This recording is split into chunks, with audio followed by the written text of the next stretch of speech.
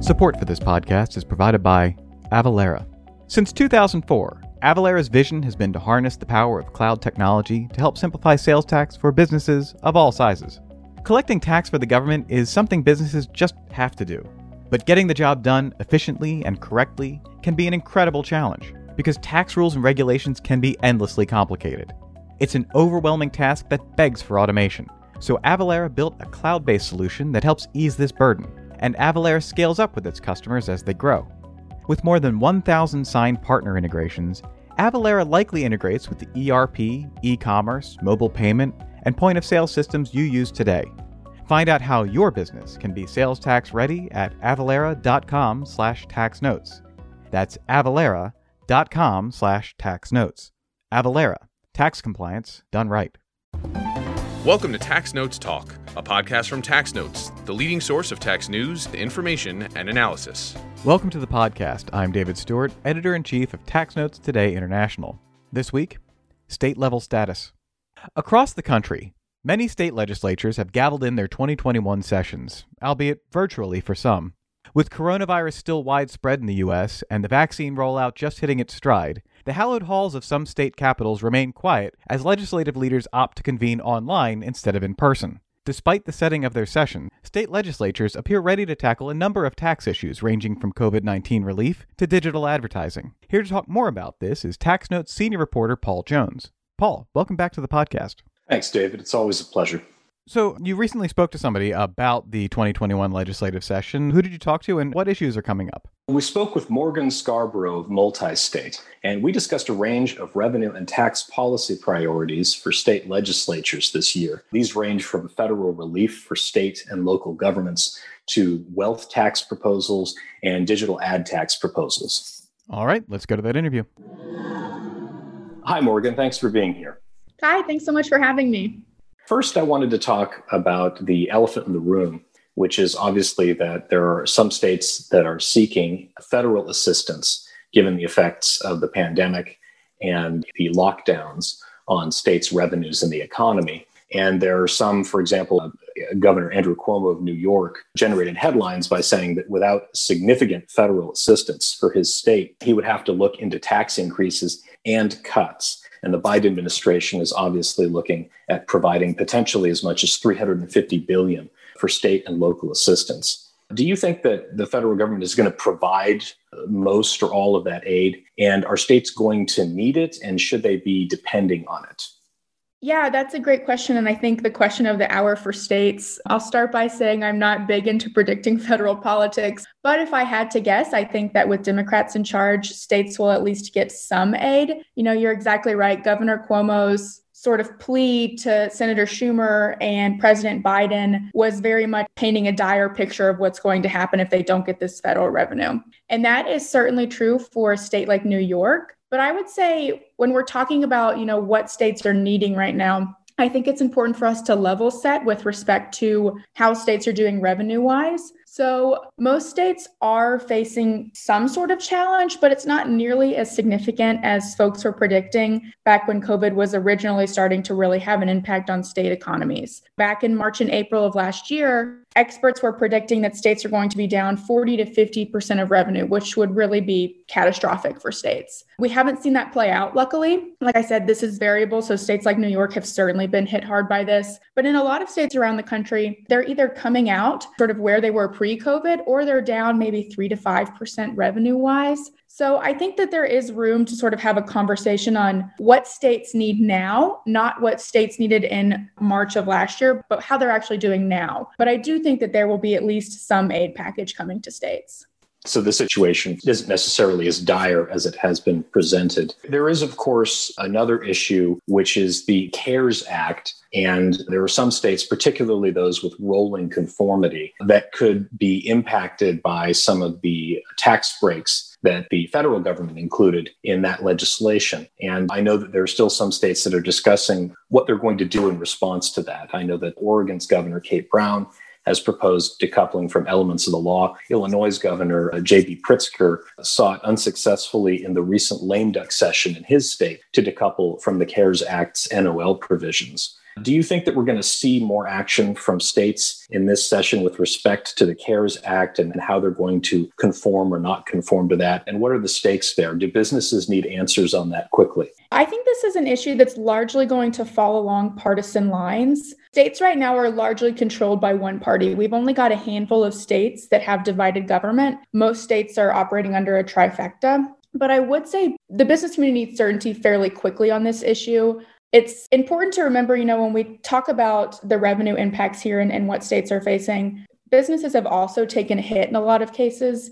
A lot of physical stores close their doors in order to sort of help protect their employees and customers and to go along with these government mandates, which was the right answer for public health, but took a toll on a lot in the business community. So I think if states are looking to sort of foster an economic recovery, they need to start providing a little bit of assistance and at the very least providing some certainty on what businesses can expect in the coming year as far as tax policy and these sort of federal things that have already passed, but we're unsure how they're going to be treated at the state level. They at least need an answer on how that's going to happen.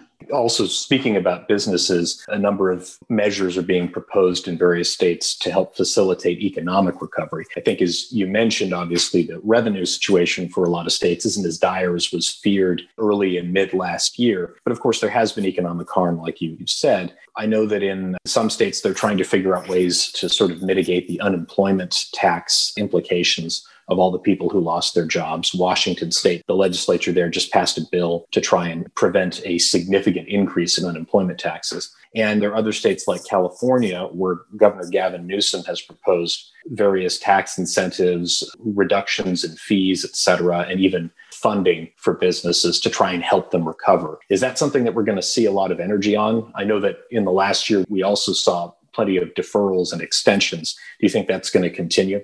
So it's interesting that I think in the last year, the response that we saw from states toward COVID was administrative action. So we saw states doing things like extending filing deadlines, following that federal lead, modifying requirements. It used to be that many documents, when they were filed, needed to have a physical signature, and allowing people to submit those with e-signatures was a big deal. But we saw mostly these administrative actions that were focused on easing the complexity of filing when we were all in this digital world. I don't think we're going to see more of that deferral or extensions, though. We've all been living in this online COVID world for about a year now, so we understand better how to work on these things in a digital environment and how to submit them and things like that. And I think that states are allowing more flexibility in that respect. So I do think that moving into this year, we're going to see some more like tax policy conversations. It's hard to say what states are going to do or what they should do. Every state's going to need a different solution because every state has such a different revenue makeup. I do think there needs to be a focus on providing people and businesses the resources that they need to sort of get back to work. But that also, of course, is heavily dependent on a vaccine rollout, which is not so much a tax policy conversation, but will have huge economic impacts, I think, for states. One thing that's interesting to note when we start thinking about how states might respond, my colleague Ryan Maness did some really interesting research on previous recessions and how states responded. And he found a couple of main things that rang true through the last couple of recessions, the previous two. The first is that states need time to act. It took about a year for states to really start doing any tax responses to raising revenue in response to a recession. So I think states last year were sort of just starting to wrap their heads around what this meant for their revenue picture, how they were going to respond. And now they might be ready to have more of those conversations about what they should do about it. And I think that was the right call, right? Like, as we talked about previously, the revenue picture and estimates have changed drastically in the last year. So states have a little bit better and more information in which they can operate under now. The second thing he found was that typically changes to tax revenue fall along somewhat partisan lines. So generally, you'll see Democratic states enacting larger increases and Republican states enacting smaller increases. That's not always the case, but that's a pretty good general rule. And then last, what I thought was most interesting was when I start thinking about how is a state going to respond to a recession, my instinct was to say, oh, well, states are probably just going to look at tax credits and incentives and just eliminate some of those and try to minimize the pain, right? But that's not exactly what they did. So states don't turn to these sort of targeted credit eliminations. What they were doing is if they were enacting benefits for taxpayers, the benefit was relatively widespread. I think maybe expanding NOLs or something like that, but increases that were very targeted. So what we saw in the previous two recessions were increased taxes on the telecommunications telecommunications and the healthcare industry. I don't think we're going to see it on the healthcare industry this year, but I think we might continue to see that line on the telecommunications industry with some of the digital advertising conversations we've had. But just sort of an interesting note that what they tend to do is widespread benefit, but targeted tax increases. So before we get into some of the potential revenue measures that states may be discussing, I wanted to ask one more question that was really very specific to a challenge that's been raised as a result of the impact of the pandemic. And that is, we've seen a significant increase in teleworking by employees. And in a lot of areas, that's resulted in employees who work for an employer in one state working out of their home in a different state. And that's given rise to a lot of questions about withholding. States have put out varying guidance on what employers should do, but it seems like there's still going to be some confusion and some outstanding questions on the part of both employers and their employees. And we are even looking right now at a major piece of litigation on that issue, New Hampshire versus Massachusetts. Do you think that states are likely to take any legislative action to try and clarify this issue? Do you think that they should? And if you have any thoughts on this, do you think that there may be any push for federal intervention on this question? Yeah, that seems to be the one time that my friends are interested in tax policy, asking me like, oh, I've read these things about there might be tax implications for me and working from home. So I think it's on the minds of a lot of people, not just tax folks. I'll start with the federal side. Given the current federal makeup, I don't think that we're going to see any federal action on this. There's been a group, the Mobile Workforce Coalition, and I work with some folks who help run that coalition, and they've been trying for several years. There's been legislation pending at the federal level that just couldn't quite get over the finish line. And it's certainly, given the makeup now, has a worse chance. So I'm not holding my breath for any sort of federal solution there. The one thing I think states really need to do is provide clear guidance on what their position is. We've seen a lot of patchwork from states, maybe some issuing guidance, some just giving a comment, some having regulations. But in a lot of states, it's not clear what the rule is even going to be going forward with regard to Nexus. So no matter what the state's position is, I think they just need to be really straightforward about publishing that and being very concise in that. I would just say I feel pretty bad for the accountants this year. I think that's going to be sort of a mess, particularly, like I said, February, and several states have not even said if they're going to be changing things or anything like that. So I think states just need to be really clear about what their position is. Right. So they should be providing clarity. And do you think that the legislatures of those states might take any action in that respect, or is that mainly going to have to be something that is handled administratively? I think it's mostly going to be handled administratively, just because I think the legislature is going to have so much on their plate, not just with regards to tax, but with so many issues this session. I don't think this is front of mind, and it's much easier, I believe, to handle if you've got that coming just from the agency itself, especially if they already have clear rules and they're not going to change those rules and they just need to make a statement saying, we're just going to follow what we've always done. Support for this podcast is provided by the University of California Irvine School of Law Graduate Tax Program. If you're hearing this, you're clearly interested in taxes, and you might benefit from checking out our sponsor, or you might know someone who will. The UC Irvine Law School offers a one-year, full-time program that's been ranked the #1 graduate tax program on the West Coast. Students can expect a unique academic experience that combines in-depth doctrinal work and practical perspective to prepare students for successful careers in tax law. The small student-to-faculty ratio also ensures that students get the attention they need to succeed. Applications are open now. For non-U.S. applications, the deadline is April 1st, 2021. For U.S.-based students, the deadline is July 1st. To apply today, visit law.uci.edu/gradtax. That's law.uci.edu/gradtax. So moving along from that, let's take a look at what might be some of the revenue options that states have if they're trying to shore up revenue, replace lost revenue, et cetera. One thing that I know we at Tax Notes have been following, and a lot of other people who focus on state tax policy have been following, is what action the states are likely to take on GILTI and sort of foreign income and worldwide combined reporting generally post Tax Cuts and Jobs Act. There's a lot of states, I think, that have sort of not made clear if they're going to try and move to capture some of that income. I think it's sort of always an outstanding question if they might be tempted to do that. Do you think that 2021, given the pandemic, given some of the challenges, might be the year that some states decide to take a serious look at that?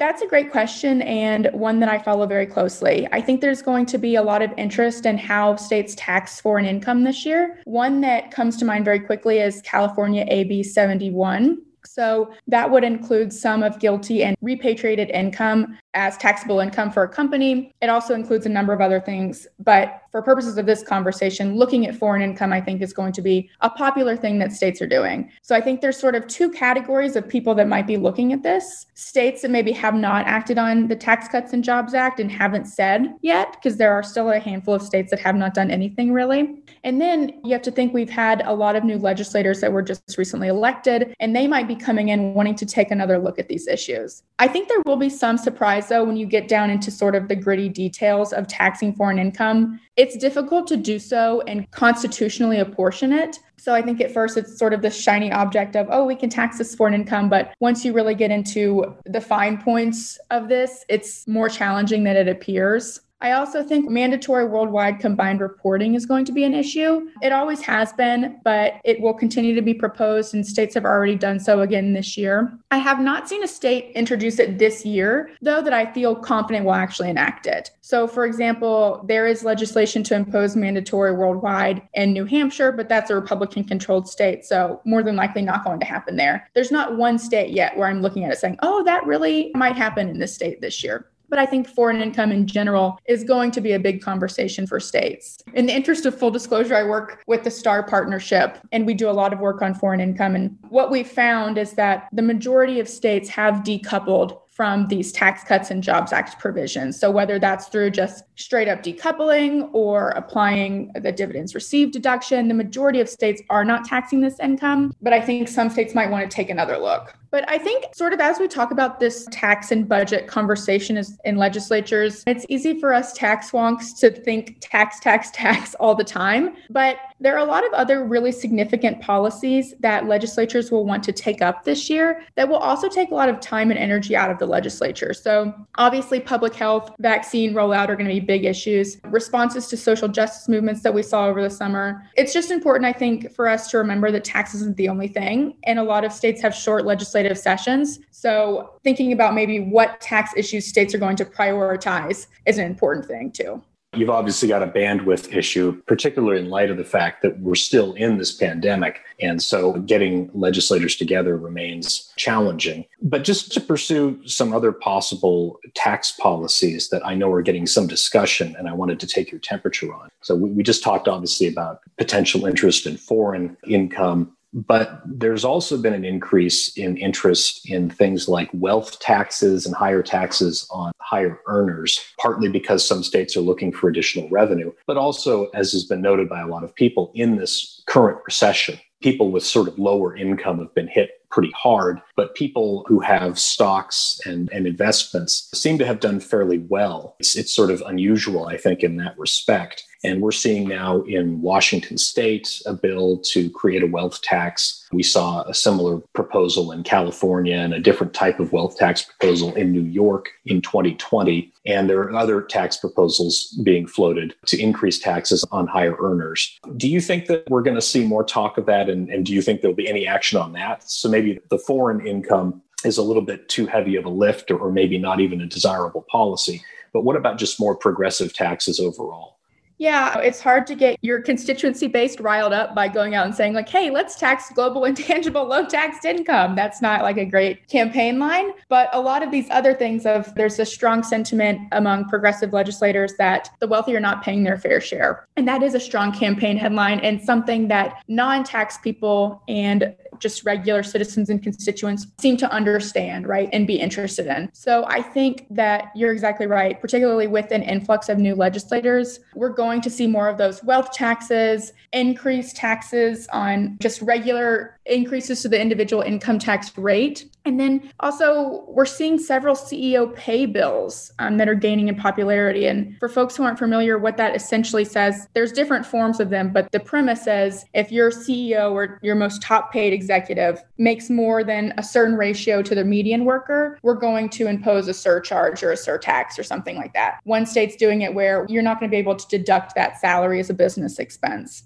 So we're seeing those gain in popularity as well. It's interesting. We even saw an introduction for a CEO pay bill in Iowa this year, which is just not a place that was on my radar to be looking out for that. I think we've seen these on the local level, but it will be interesting to see how or if that works on a statewide level. I mean, it's clearly a disadvantage for large corporations who often bring lots of jobs to your state to do something like this. And I don't know how practical it is for states, but I think it's definitely something that folks will be interested in. And especially, if you think about legislators who might not be on the revenue committee, so might not be really deep into a lot of these tax issues, this is not one that's particularly complex. So it's easy to just sort of have this idea and say, okay, this is what I want to do. And then, like I said, you've got a base that might rally behind that. So obviously maybe that just has more political appeal given the moment. Speaking of things that are potentially complex, we're also seeing increased interest and discussion in the tax policy community of potential digital ad taxes. And I even recently covered a bill introduced in Washington state that would focus on taxing the sale of personal data. So in addition to sort of looking at higher income earners, I think there's an increase in interest in sort of looking at these tech companies, and particularly this portion of sort of the new online economy that's very focused on data and collecting and selling it and sort of monetizing information about people in a new way. Do you think that we're likely to see some action on this? Or is it going to be complicated? Is it a little bit more complicated than it might appear at first blush? And that's going to make it difficult for states to move on it quickly. I think both of those things are right. I'm actually fascinated to watch this area right now because I think you might get some really strange bedfellows this year as you go through this. So when we think about digital advertising taxes, the point, and supporters of this are not shy about it, particularly those who bring it up or introduce it who are Democrats, will say this is meant to be punitive, right? Their idea is that big tech is not regulated enough or is doing something bad and they need to face this tax.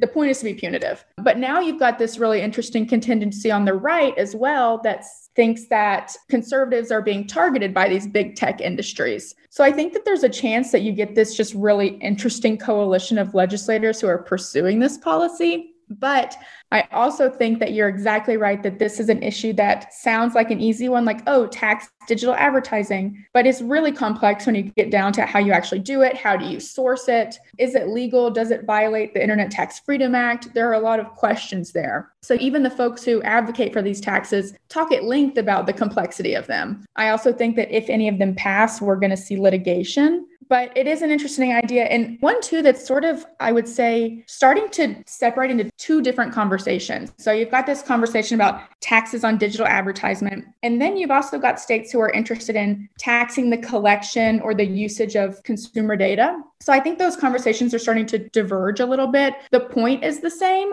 The punitive nature is the same, but I think that they might end up being functionally different. But the fact that these taxes are so broad, the way that they have currently been introduced, at least, I think it's going to be very difficult to pass them. So Maryland was sort of the big example that we saw last year that tried to pass a digital advertising tax. That was vetoed by the governor, but the legislature is still interested in overriding that veto. However, I recently found out from some of my colleagues that live in Maryland, there are commercials constantly on TV saying, oppose the override, that this is going to be damaging for small businesses, that this is complicated, and that folks should oppose the override. You hardly ever see commercials about state tax policy on TV. So I think that just by the very nature that these taxes are so broad, that it's going to be difficult to pass them because you have a very large, strong contingency of people who this would affect in a negative way. So it could be an example of something that is going to require a longer sort of gestation period for people to chew it over. You know, I've got one specific question that's not as generally applicable. Most states have taken some action in response to the Wayfair decision of 2018, but the state of Missouri has sort of held out against that. And now we've got the governor of that one state saying to lawmakers, let's pass a remote online sales tax bill this year. So we've been talking about things that apply to states generally, but just with respect to Missouri, do you think that they're likely to actually finally take action on this question? Because it's been a couple of years now, and obviously they've yet to move on it. Yeah, that's a great question that makes me wish I sort of had a crystal ball. Obviously, the governor this year is calling for the legislature to actually pass it. And given that they are one of the very few holdouts, I think it's just Missouri and Florida at this point, it might happen this year. It's hard to know for sure this early on. And it's really interesting to note that right now the governor and the legislature have a little bit of tension. There was some issue where the legislature had the governor move where he gave his state of the state and they couldn't have the audience that they wanted. And the governor returned to the legislature with a letter that said, "It was hard to see this as anything other than a purposeful and disgusting scheme to embarrass me in the office of the governor." So some bad blood there right now, which also makes it much more difficult generally for states to move sort of cohesively on a policy like this, especially one that they've been dragging their feet on for so many years. So I guess maybe we'll have to see, but maybe we'll wait another year or two or more before Missouri moves on this. I think those are all of our questions, Morgan. And obviously, we really appreciate your taking time to speak with us about all of these varied issues. But it seems like after the hectic 2020, if people were expecting a calmer year in 2021 from a tax policy standpoint, they're likely to be disappointed. It seems like maybe this is the year where everybody figures out sort of what adjustments and changes they're going to pursue and really makes a serious effort at them. Does that sound right to you? Sounds very correct to me. A lot of stories for y'all to write. Excellent. Well, we shan't want for work then. Thanks again, Morgan. Thanks so much for having me. And now, instead of coming attractions, we're joined by tax analyst, CEO, and President Kara Griffith to tell us about an upcoming event. Last year was a major anniversary for tax analysts. 2020 was our golden year as the organization marked 50 years of fighting for transparency in tax. Tax Analysts has gone from humble beginnings to becoming a leading provider of tax information and a forum for even-handed debate.